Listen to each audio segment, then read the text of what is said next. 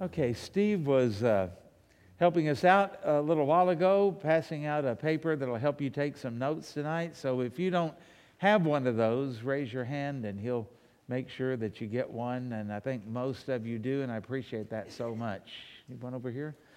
And we wanted to just kind of talk about some things tonight that the storm or potential storms last week kind of knocked us out using our PLOW.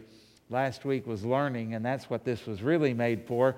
But it also fits with the O. This is outreach, and I want to talk to you a little bit about that and share some things with you that I think will help, and also share the burden of your pastor's heart about all of this. I noticed something, good night, 25 years ago when I came here that bothered me. And it was the whole concept of outreach. Why did that start bothering me? Well, I was in an elders meeting, and it dawned on me, Taylor had a birthday the other day. Taylor is now the age I was when I came here, and it's kind of weird to think about, isn't it? And we were in a meeting, and I talked about some things I wanted to do, things I had done at other churches, a high attendance day, a friend's day, some different things like that. And a very prominent member came up and put his arm around me and said, we've just found out around here that if the preaching's good and the singing's good, all of that stuff takes care of itself. Okay? The message I got from that was, number one, this is all on you, and number two, we ain't doing it. Okay? And so with some of the difficulties we had back then, it was a kind of a setback and kind of a changing, scarring kind of thing. And this is something that's still on my heart. And I think if there's any weakness that we have, and of course we're sinners, there are many weaknesses that we have. Even as a church body, as hard as we try, we still fall short of the glory of God. I think one of it is I don't hear much about people sharing their faith anymore.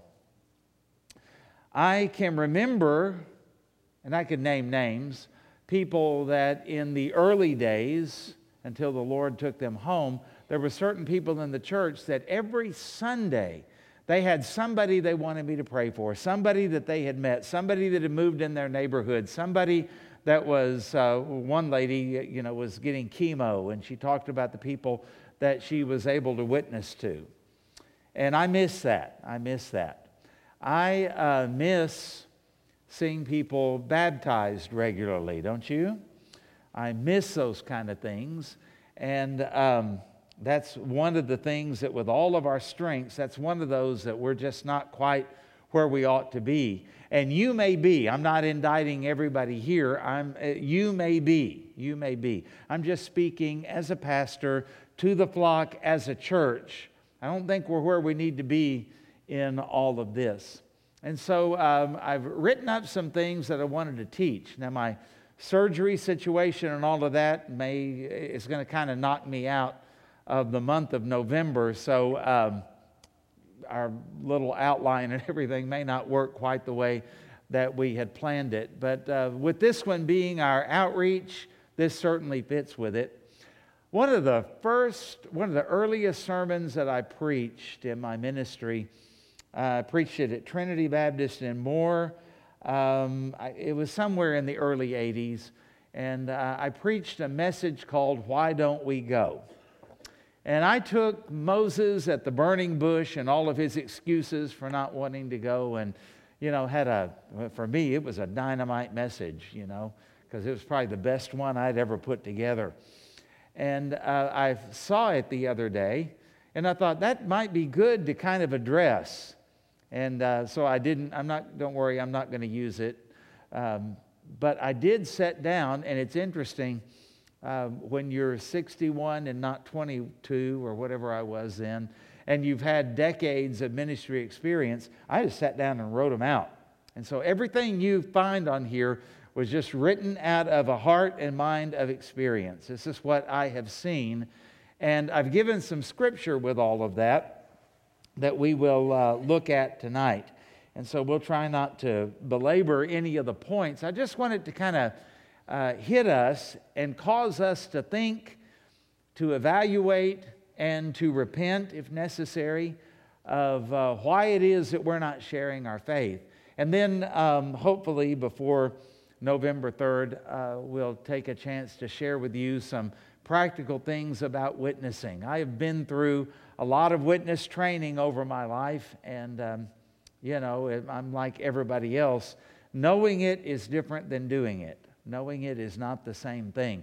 And sometimes by the time we go through things like EE and win and tell and faith, you remember some of you did that, and all of that, it's like we know this stuff, but sometimes getting into it and talking about it is a little bit difficult, and then it also comes across like it's a sales program or a multi-level marketing type thing, and we don't want to do that. I think in the New Testament, as I read through the book of Acts, it was much more natural and I guess we would say organic with that. And so we'll talk about that and give you some things that will try to help you. And we may do that next week as we incorporate that in with our worship, because I don't know how you worship the Lord any more than by telling somebody about Jesus. And I don't know that you'll ever see a greater miracle or the power of God any stronger than when a dead sinner is converted into life.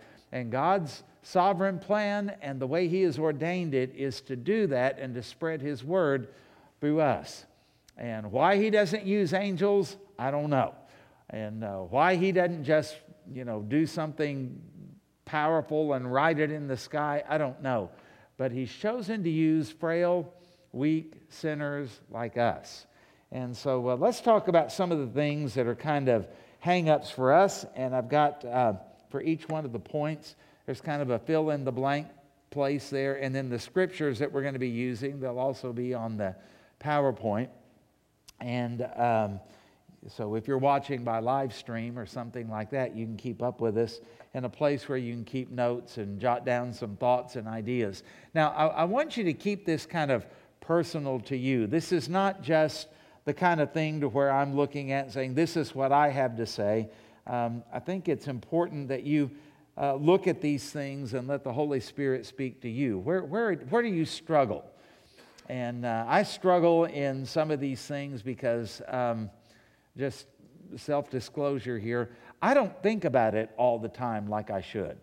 And I have to get real intentional if I'm going to do this type of thing and be a witness. I mean, if you come and drop a brick on my toe, then I might tell you about Jesus. But other than that, I'm kind of tunnel visioned on what I'm doing. And so I'm asking the Lord to make me more aware of my surroundings and people that are around me and ways to witness. I also am somewhat introverted, and it's kind of strange that God would take a guy who is an introvert and then put him in front of people. But sometimes it's easier for me. I've preached in large crowds and situations, and I haven't been terribly nervous by all of that. That doesn't bother me. I've sung for big crowds. I sang on a Friday night at Falls Creek one year, and that didn't bother me. But put me in a place with one or two people, and palms get sweaty, and the heart beats a little fast, and it's hard for me to do that. And anything that I've done, I mentioned it this morning, has been just through years of practice. It doesn't come naturally to me, and I know that's the same way some of you are. Others of you, it's like no problem. You could talk to anybody about anything. And so some of these things are more pertinent to me than they are maybe to you, and some of them to you maybe than they are for me. Just take this real personal and let the Lord speak to your heart.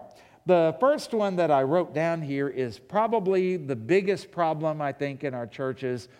We've been trying for years to get people to witness for their faith, and we haven't been terribly successful at it. And this goes back even, to the 40s and 50s. There was a guy that wrote a song about it, and he said, he wondered why people wouldn't go when it was to the tune of Shortening Bread. Remember that song?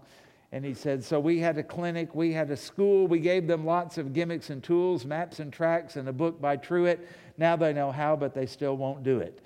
And this is nothing new, and it's not just an indictment on us.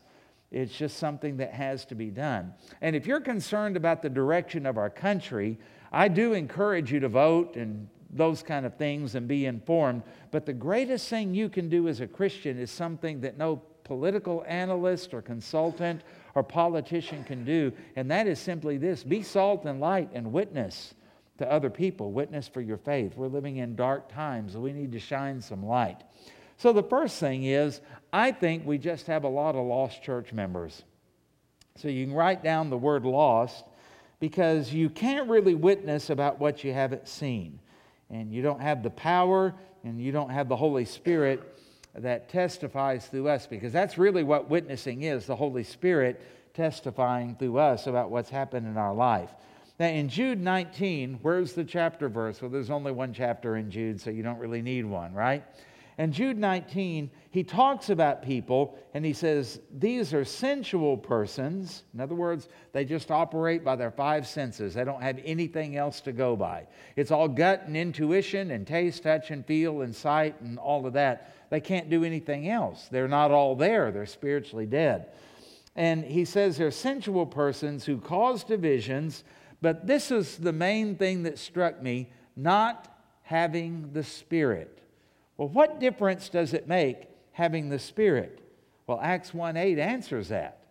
And it says, but you will receive power when the Holy Spirit has come upon you, and you will be my witnesses in Jerusalem and in Judea and in Samaria and to the end of the earth. So having the Holy Spirit makes all the difference in the world. When you have the Spirit, you have power. And when you have that power, you will be witnesses. Now, you're either a good witness or a bad witness, but you are a witness and you're testifying to people about Christ. Keep your mouth shut. You're testifying that Christ is no big deal. Salvation doesn't really matter. It's, not really all of that important. You speak up about it. Even if you don't do it well, you speak up about it. You're saying this is something that is important. And so people with the Holy Spirit are witnesses in a variety of situations. And so if you take lost people and you have them in the church, of course they're not interested in worship, they're not interested in attendance, they're not interested in giving unless they get something out of it. And they're not really all that into the spiritual side of things. They may like the business side, they may like the charitable side, they may like the fellowship side of all of that, but especially when it comes to evangelism, they kind of clam up because they really don't have anything. But you do. As a born-again believer, you do, because the Holy Spirit is within you. Having said that, the second thing I thought of is how many people are ignorant today. I was listening to a radio show where a guy was on a college campus witnessing, and it was amazing how many of those students, it was in Georgia, that he would talk to, and they would say they were Christians. They would say they were Christians. And yet this one guy, when he said, well, if I were not a Christian, what would you tell me about why I need to be a Christian? And he said, oh, I would say that's just up to you. I don't really want to offend you or do anything like that. And then the guy goes, well, let me help you a little bit. For God so loved, and the guy goes, I have no idea. No idea. And he was one who claimed to be a Christian. He had no idea about the gospel, couldn't explain the gospel, couldn't share the gospel, couldn't even talk personally about what the Bible said or what he had experienced in Christ. And so this radio guy ended up witnessing to him. And there's some people who are ignorant about the commands. Some people just don't know. Nobody's ever told them that we are commanded by God to share our faith. And other people are ignorant about the gospel. What is the gospel? It is a style of music. I mean, it's been attached to so many things. In fact, some people would say gospel preaching is bow your heads, every head bowed and every eye closed, and Jesus is knocking at the door of your heart. Oh, why won't you let poor Jesus in? And that type of thing. That's not the gospel. The gospel is the death, the burial, and the resurrection of Jesus Christ for our sins. And the outgrowth of the gospel is amazing. The Holy Spirit coming into our lives, having a right relationship with God, being able to understand the Scripture, and having a home prepared for us in heaven, and knowing that our steps are ordered from God. Those are all the outgrowth of all of that. Andy O'Kelly, the pastor I grew up under, said the gospel is everything God is able to do for you because of the cross. It's not bad. Some people say grace, G-R-A-C-E, is God's riches at Christ's expense. And so the gospel basically means good news. So we shouldn't keep our mouth shut about good news or anything like that at all. And some people have no idea about the destination of the lost. Do people talk about hell anymore? Well, I know a lot of churches where sin is not mentioned and hell is not mentioned. And so there are probably people in churches like that that are born again, and they don't realize that lost person that they care so much about and that they love is going to die and spend an eternity in hell. And that needs to really sink into us when we look at people, to have some compassion upon them. And Proverbs chapter 12, verse 23 says, a prudent man conceals knowledge. You don't just run your mouth. You don't have diarrhea of the mouth, in other words. But the heart of fools proclaims folly. And as I thought about that verse, while it's not directly about evangelism or sharing our faith, it does speak to this one thing. How often is it that we find it easy to talk about things that don't really matter? And we can be chatterboxes, chatty Cathy about all of that. We can drive people crazy with it about things that don't matter. But then when that prompting comes, share Jesus with them, all of a sudden we just, I'm not sure I could talk. I'm not sure I could really get that done. Isn't that amazing how we can do that? And we need to think about that. How is it that we can talk about football, we can talk about weather, we can talk about kids, we can talk about sports, we can talk about all kinds of things, the economy, we can talk about politics.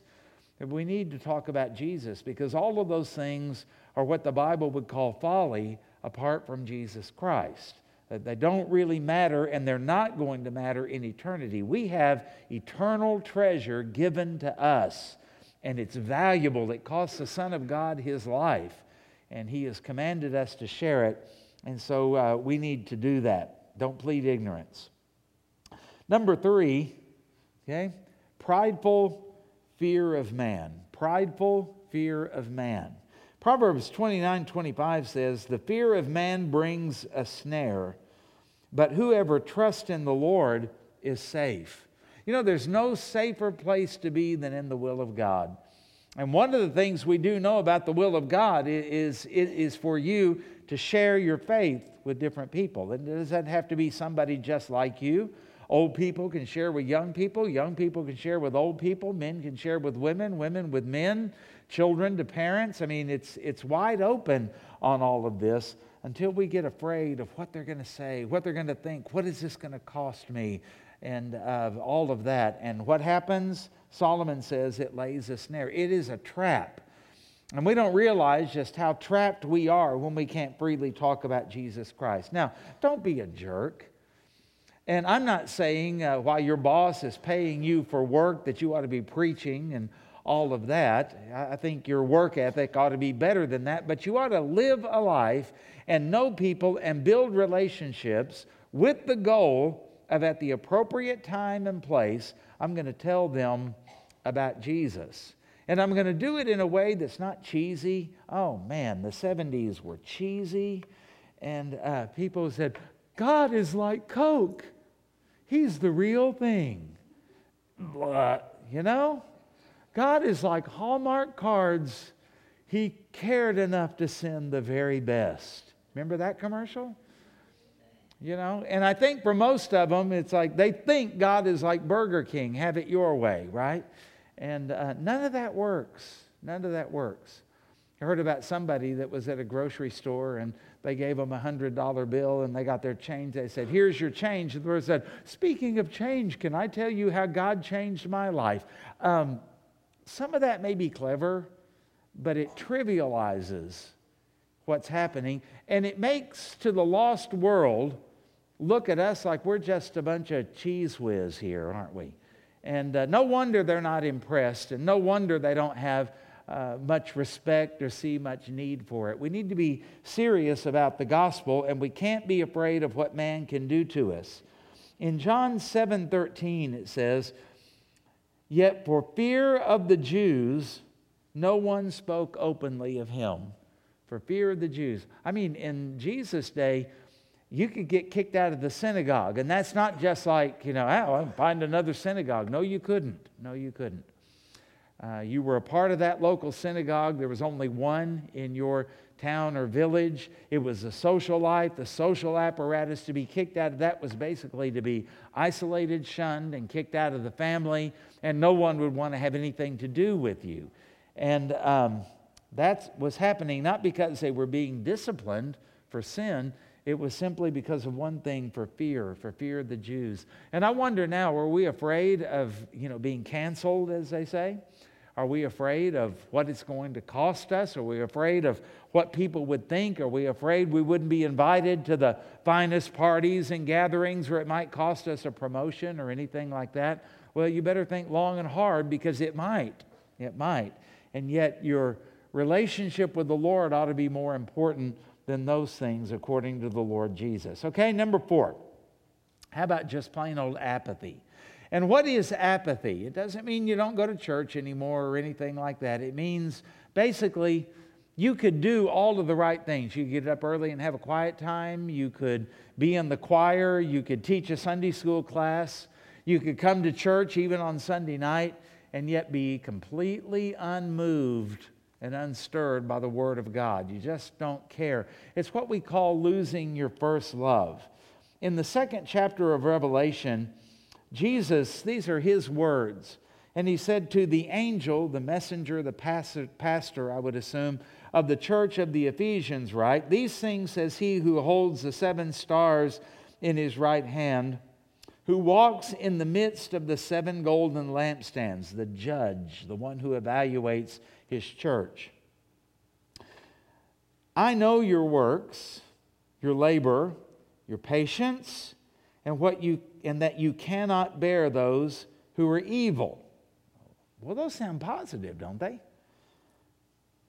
And you have tested those who say they are apostles and are not. Well, that's discernment.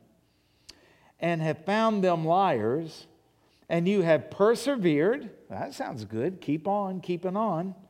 And that you have patience and have labored for my name's sake. Well, then what in the world are you upset about, Jesus? Well, then it goes on, and you have not become weary. This is a hard-working church. Hey, put my resume in. I'd pastor that church. You would love being a member of that church. But then he says, but nevertheless, verse 4, I have this against you, that you have left your first love. Remember, therefore, from where you have fallen, repent and do the first works, or else I will come to you quickly and remove your lampstand from its place unless you repent. But this you have, that you hate the deeds of the Nicolaitans, which I also hate. He who has an ear, let him hear what the Spirit says to the churches. To him who overcomes, I will give to eat from the tree of life, which is in the midst of the paradise of God. So to use old CB lingo, some of you know what I mean by that. Hey, you got your ears on? We got to hear what God says to us about this. Our church will die if we do not witness. Our church will cease to exist like others whose doors have closed, and it won't be a matter of money, it won't be a matter of attendance, it won't be a matter of anything like that. It'll be a matter of the fact that we do not share our faith. And by the way, sharing your faith is more than inviting people to church. I'm all for inviting people to church. You ought to be inviting people to church. We ought to have guests every week. And one of the most wonderful things would be that next time Brother Chad stands up to introduce someone that is saved, has been saved, and they're a candidate for baptism, is to mention your name, that you led them to the Lord. That would be just, boy, talk about having the joy bells ring in our church. That would be an amazing, amazing thing. But you got to do it. You got to do it. We got to be out there. We got to be with people, and we've got to intentionally do these kind of things. And to just, oh, I don't care, is wrong, and it's bad. To get fired up about maybe a point of Calvinism, but not share the gospel, you're a hypocrite. Strong words, I know, but you're a hypocrite. When you get fired up about politics and just ho-hum about Jesus, I'm not even sure that you would qualify to call yourself a Christian. Strong words, but I think the Scripture backs me up. What is wrong with us if we are not aggressively and intentionally sharing the faith? Now, okay, can I back up just a little bit? I don't want you to become the person that when you walk into the local diner, everybody gets up and leaves because you're going to stand up on the table and preach to them or something. That can do more harm than good. But I am talking about the fact that everywhere you go, is there an opportunity to witness? Is there some way you could find to witness even to the most difficult people, even if it's writing them a letter?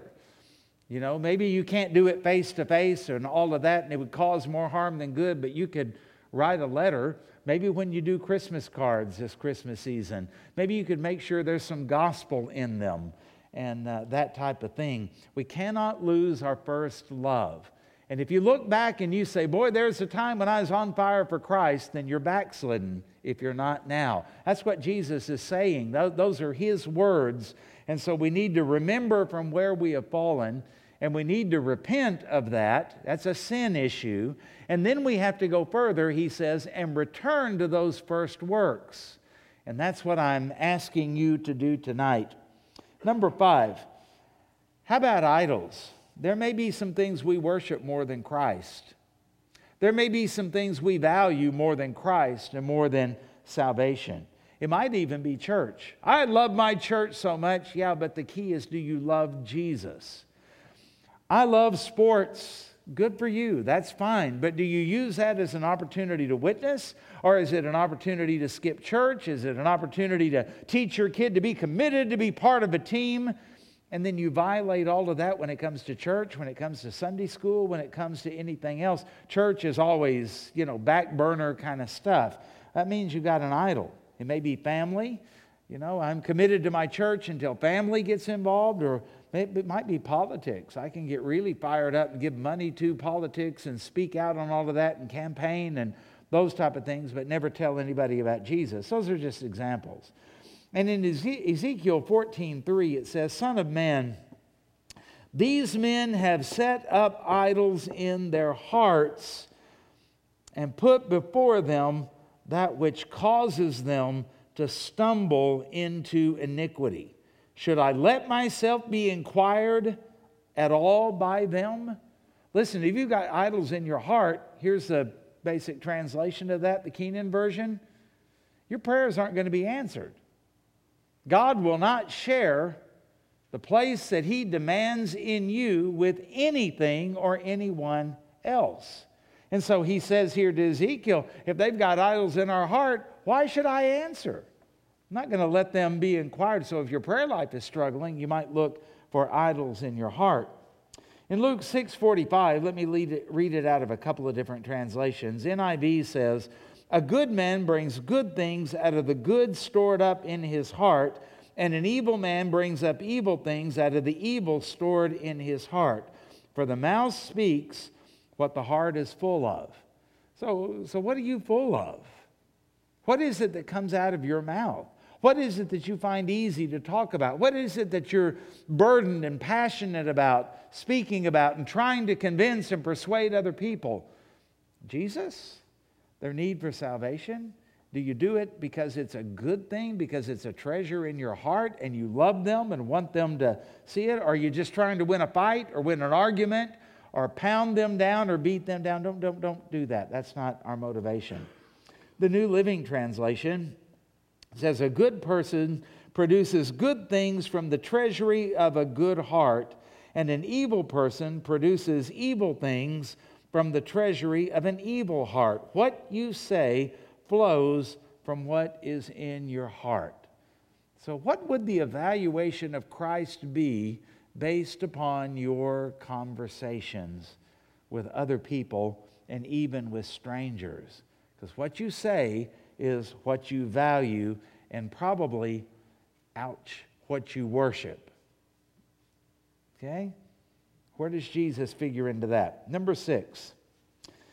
Some people don't witness because of a defiled conscience. They know who they are. They know they're not living up to everything that they should, and it bothers them. And it should bother them. It should.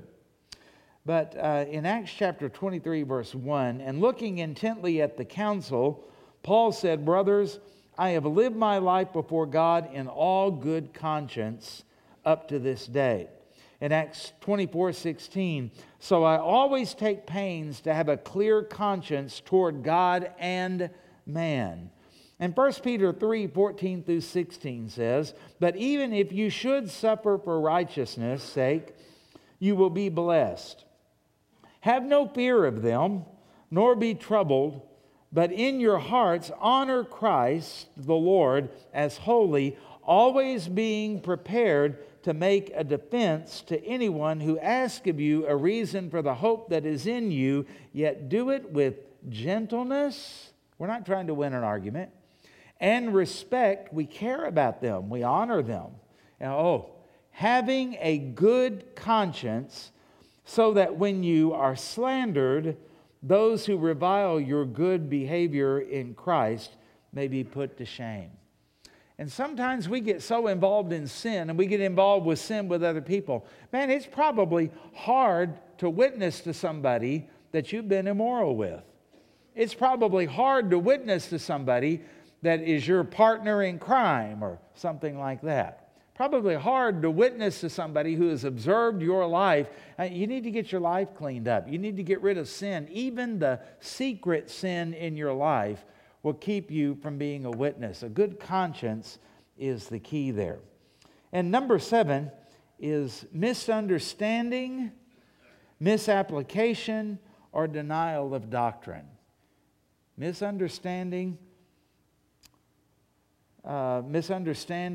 misapplication, or denial of doctrine. Let me tell you this. The doctrines of grace, Calvinism, predestination, sovereignty of God, was never intended to keep you from being a witness. Never. Never. You're misunderstanding it. You're misapplying it. If you hide behind that, you're wrong. Just put it that way. You're wrong in what you understand about Christ and the gospel and all of that. That is one of those things that is a doctrine for the saved. And that's where we understand why. Why did I come to Jesus and the guy sitting next to me didn't? Because of the work of God. Praise His holy name. I don't ever want to get arrogant about that, and neither should you. And we preach a whosoever will gospel. Spurgeon said it's like there's a big sign that says whosoever will may come, because that's what Jesus said. And then when we walk through the sign, we look back, and on the other sign it says the elect and called out from every nation. That's a family secret. That's for us. And that's to keep us humble before God. That's to keep us from walking around like, I know something you don't know, or I'm smarter than you, or why can't you see this? Had it not been for the work of the Holy Spirit, you wouldn't have seen it either. And so that's just for us. But to the lost, we are to care for them. Liberals don't witness because they don't believe the Bible. They don't believe in hell. They don't believe in the exclusivity of Jesus Christ. And hyper-Calvinists don't witness because they blatantly disobey the Lord.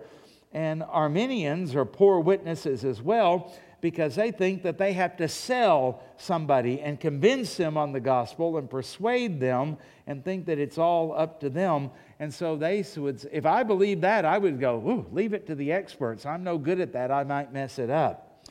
But the Scripture tells us that as we witness, however good or however feeble we may be, God is the one that converts the soul.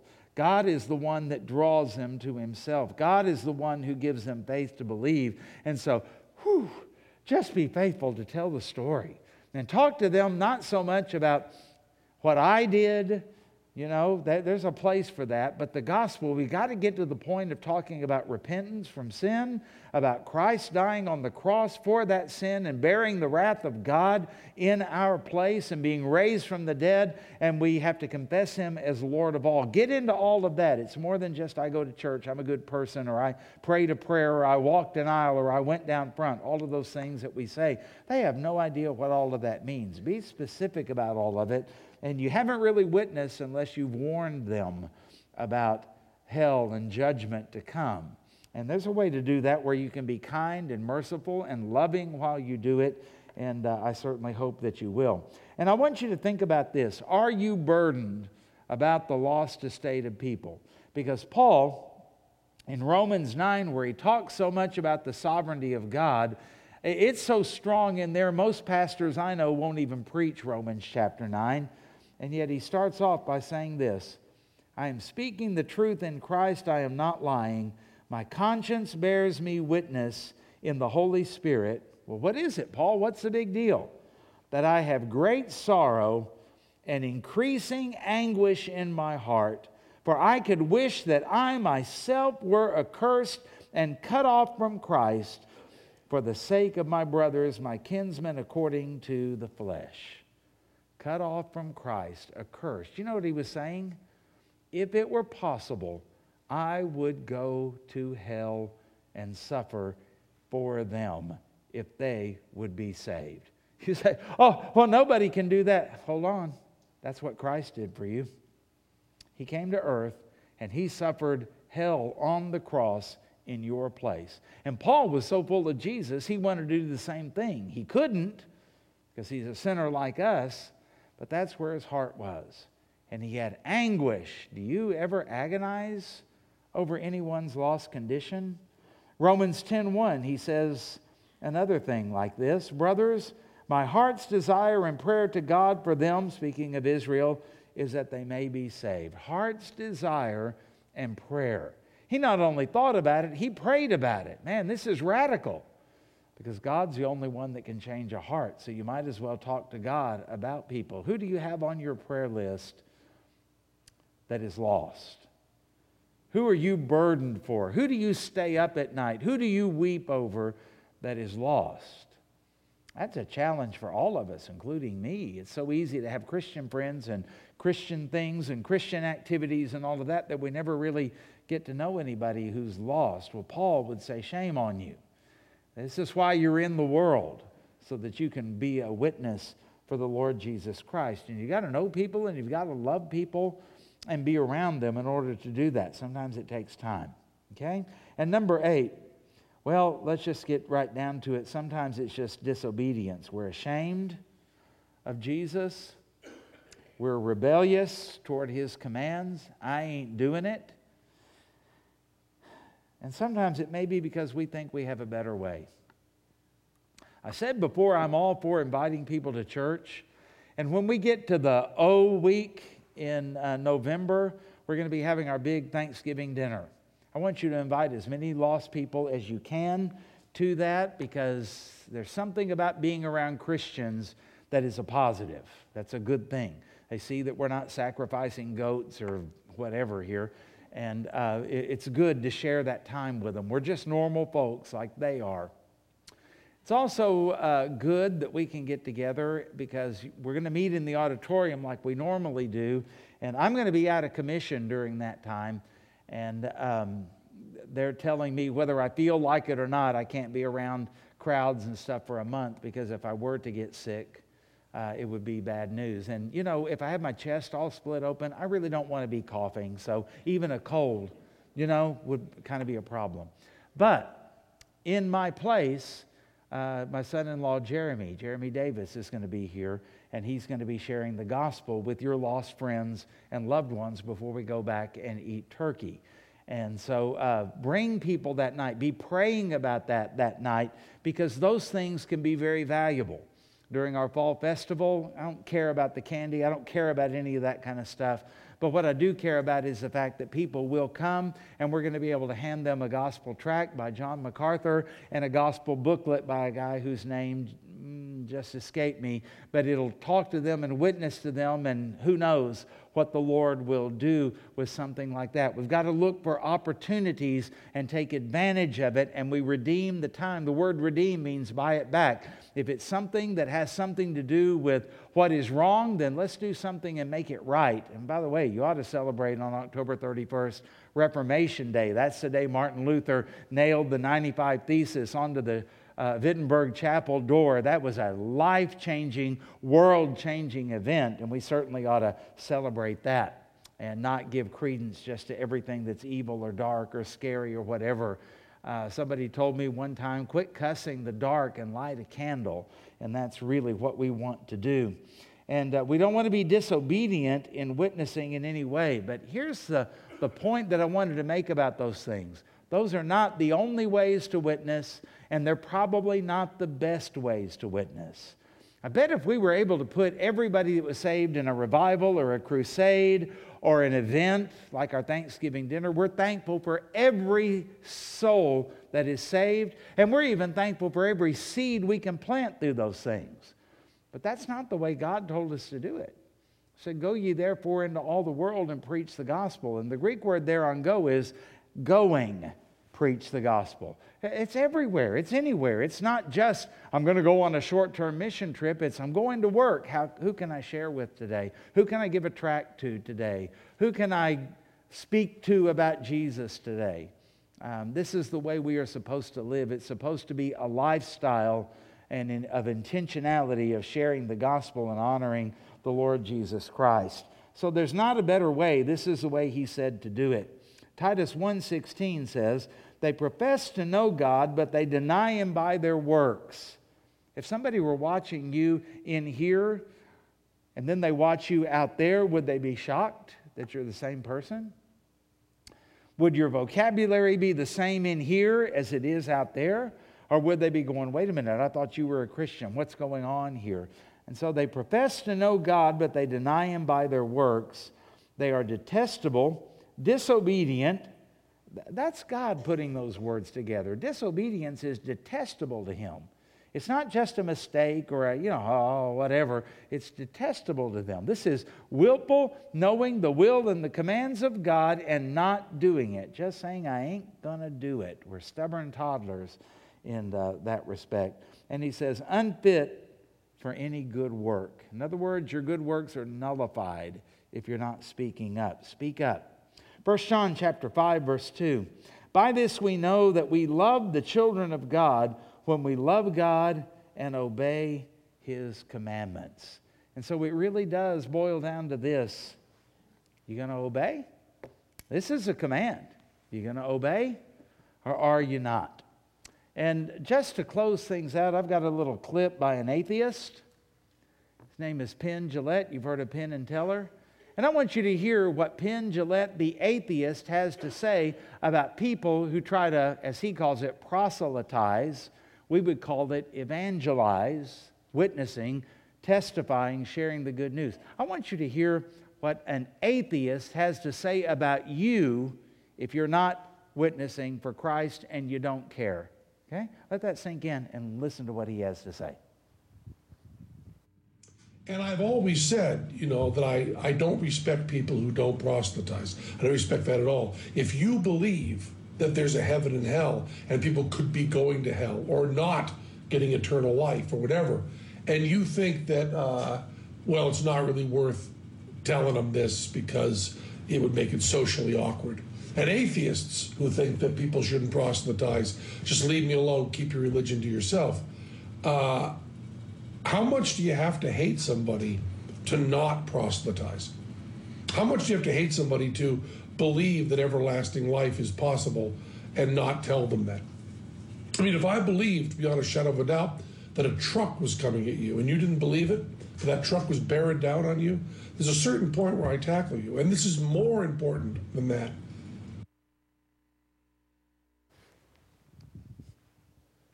That's probably the first time an atheist has ever preached in this church. You know what I say to that? He's right.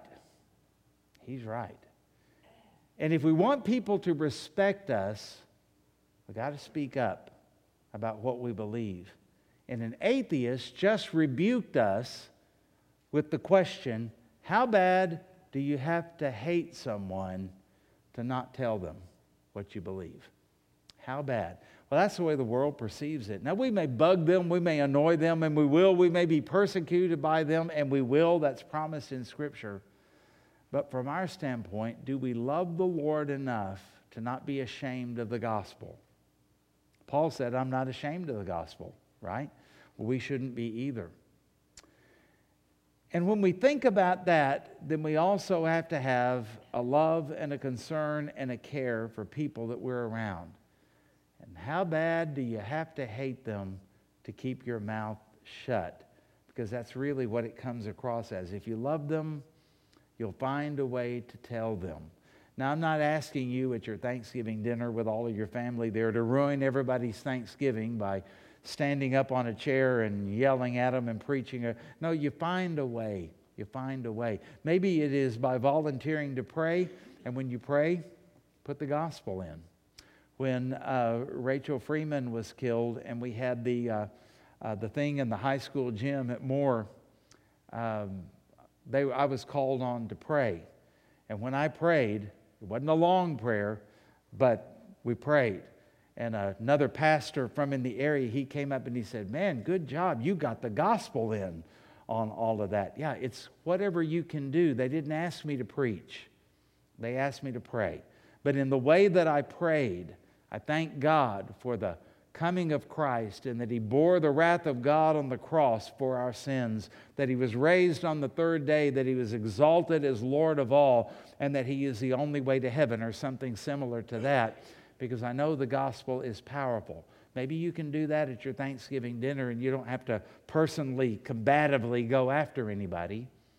Or maybe a relative or a friend calls you up and they say that, I'm having trouble in my personal life. I'm having trouble with addiction. I'm having trouble in my marriage, or I'm having trouble with my kids.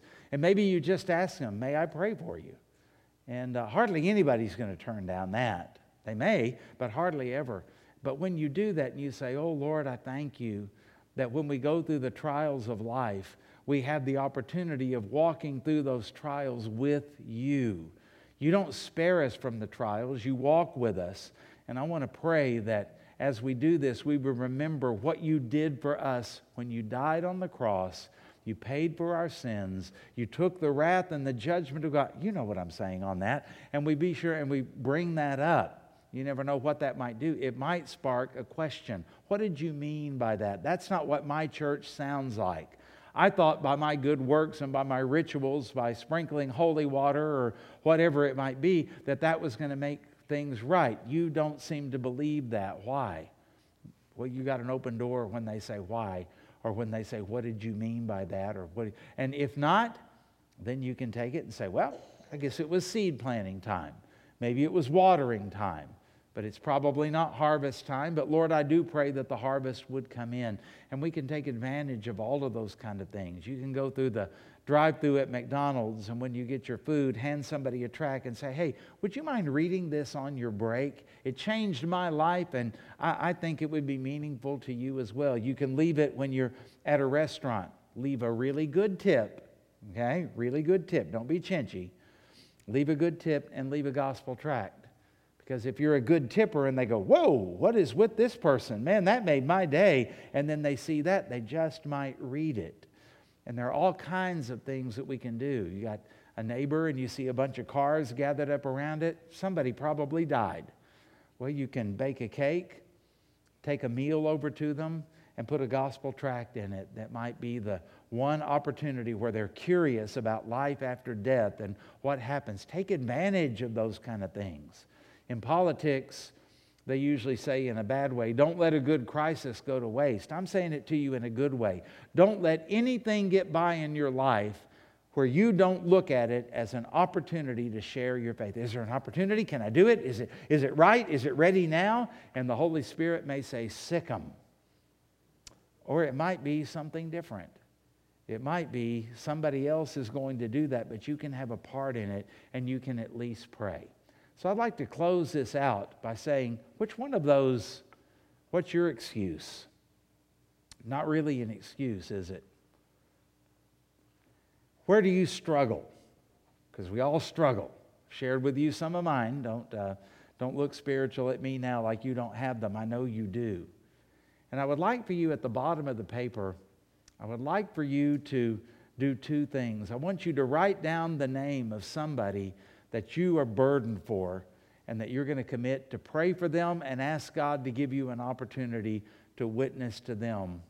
And when you do, bring them here and we'll Get them baptized and help disciple them, and it'll be a joyous, joyous thing. I want you to write that down. And I also want you to write down the name of somebody that is in the church, that maybe they're not back to church yet after COVID, and I would like for you to write their name down and reach out to them and pray for them and encourage them to come back to Sunday school, to come back to church, to come back to Sunday night, and be involved in helping to build up the church, because we're a body, and the Bible says that through the giftings and relationships that we have, we supply whatever is needed. God does that through us. And Ephesians 3:20 and 21 says, "Now to Him who is able to do exceedingly abundantly beyond all that we ask or think, to Him be glory in the church through Christ Jesus, world without end, or through all generations. Amen." And that's what our prayer is tonight. Lord, do that through the power that works in us, far beyond anything we could imagine. Blow our minds, Lord, with your power and with what you do through weak, frail, disobedient sinners like us who have been redeemed by the blood of the Lamb. Man, that's exciting to think about what God can and will do through your witness. And don't put it all on you. Well, I don't know that I could do that. Well, it's not really about you in any way other than being obedient. Okay? And I told about a friend today that tapped that Hell's Angel guy on the shoulder and led him to the Lord. That ain't me. And it's probably not you.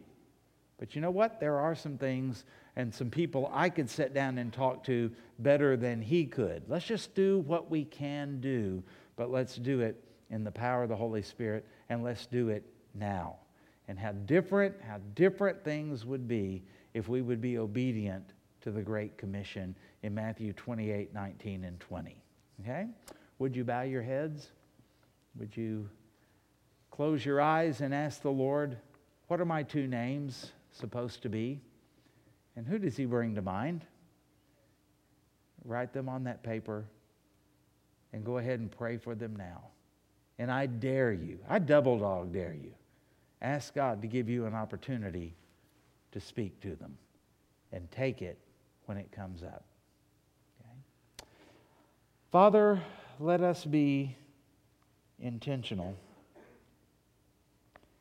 to be obedient to you as good soldiers and followers of Jesus Christ. In Jesus' name we pray. Amen.